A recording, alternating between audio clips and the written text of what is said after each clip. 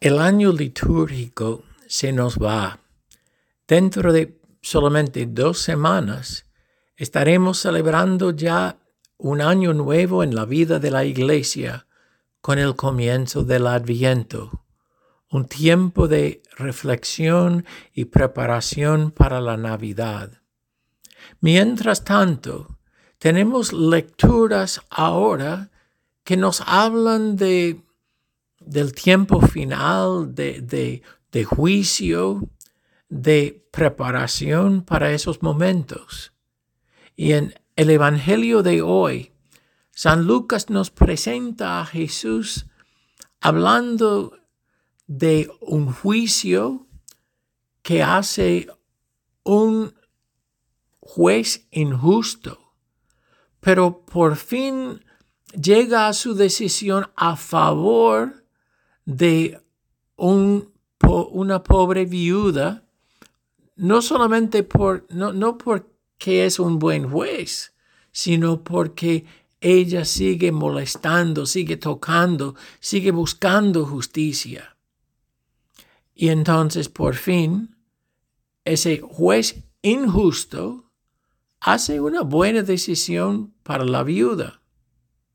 A la misma vez, Jesús sigue hablando y diciendo, si ese juez injusto, deshonesto, puede llegar a una buena decisión, ¿cuánto más nuestro Padre Dios va a juzgarnos con más misericordia? Porque actúa con amor en sus juicios. No es algo para asustarnos, pero es algo para señalarnos de que nosotros tenemos que ser fieles, como esa viuda, siempre tocando, siempre buscando, siempre perseverando en el buen camino.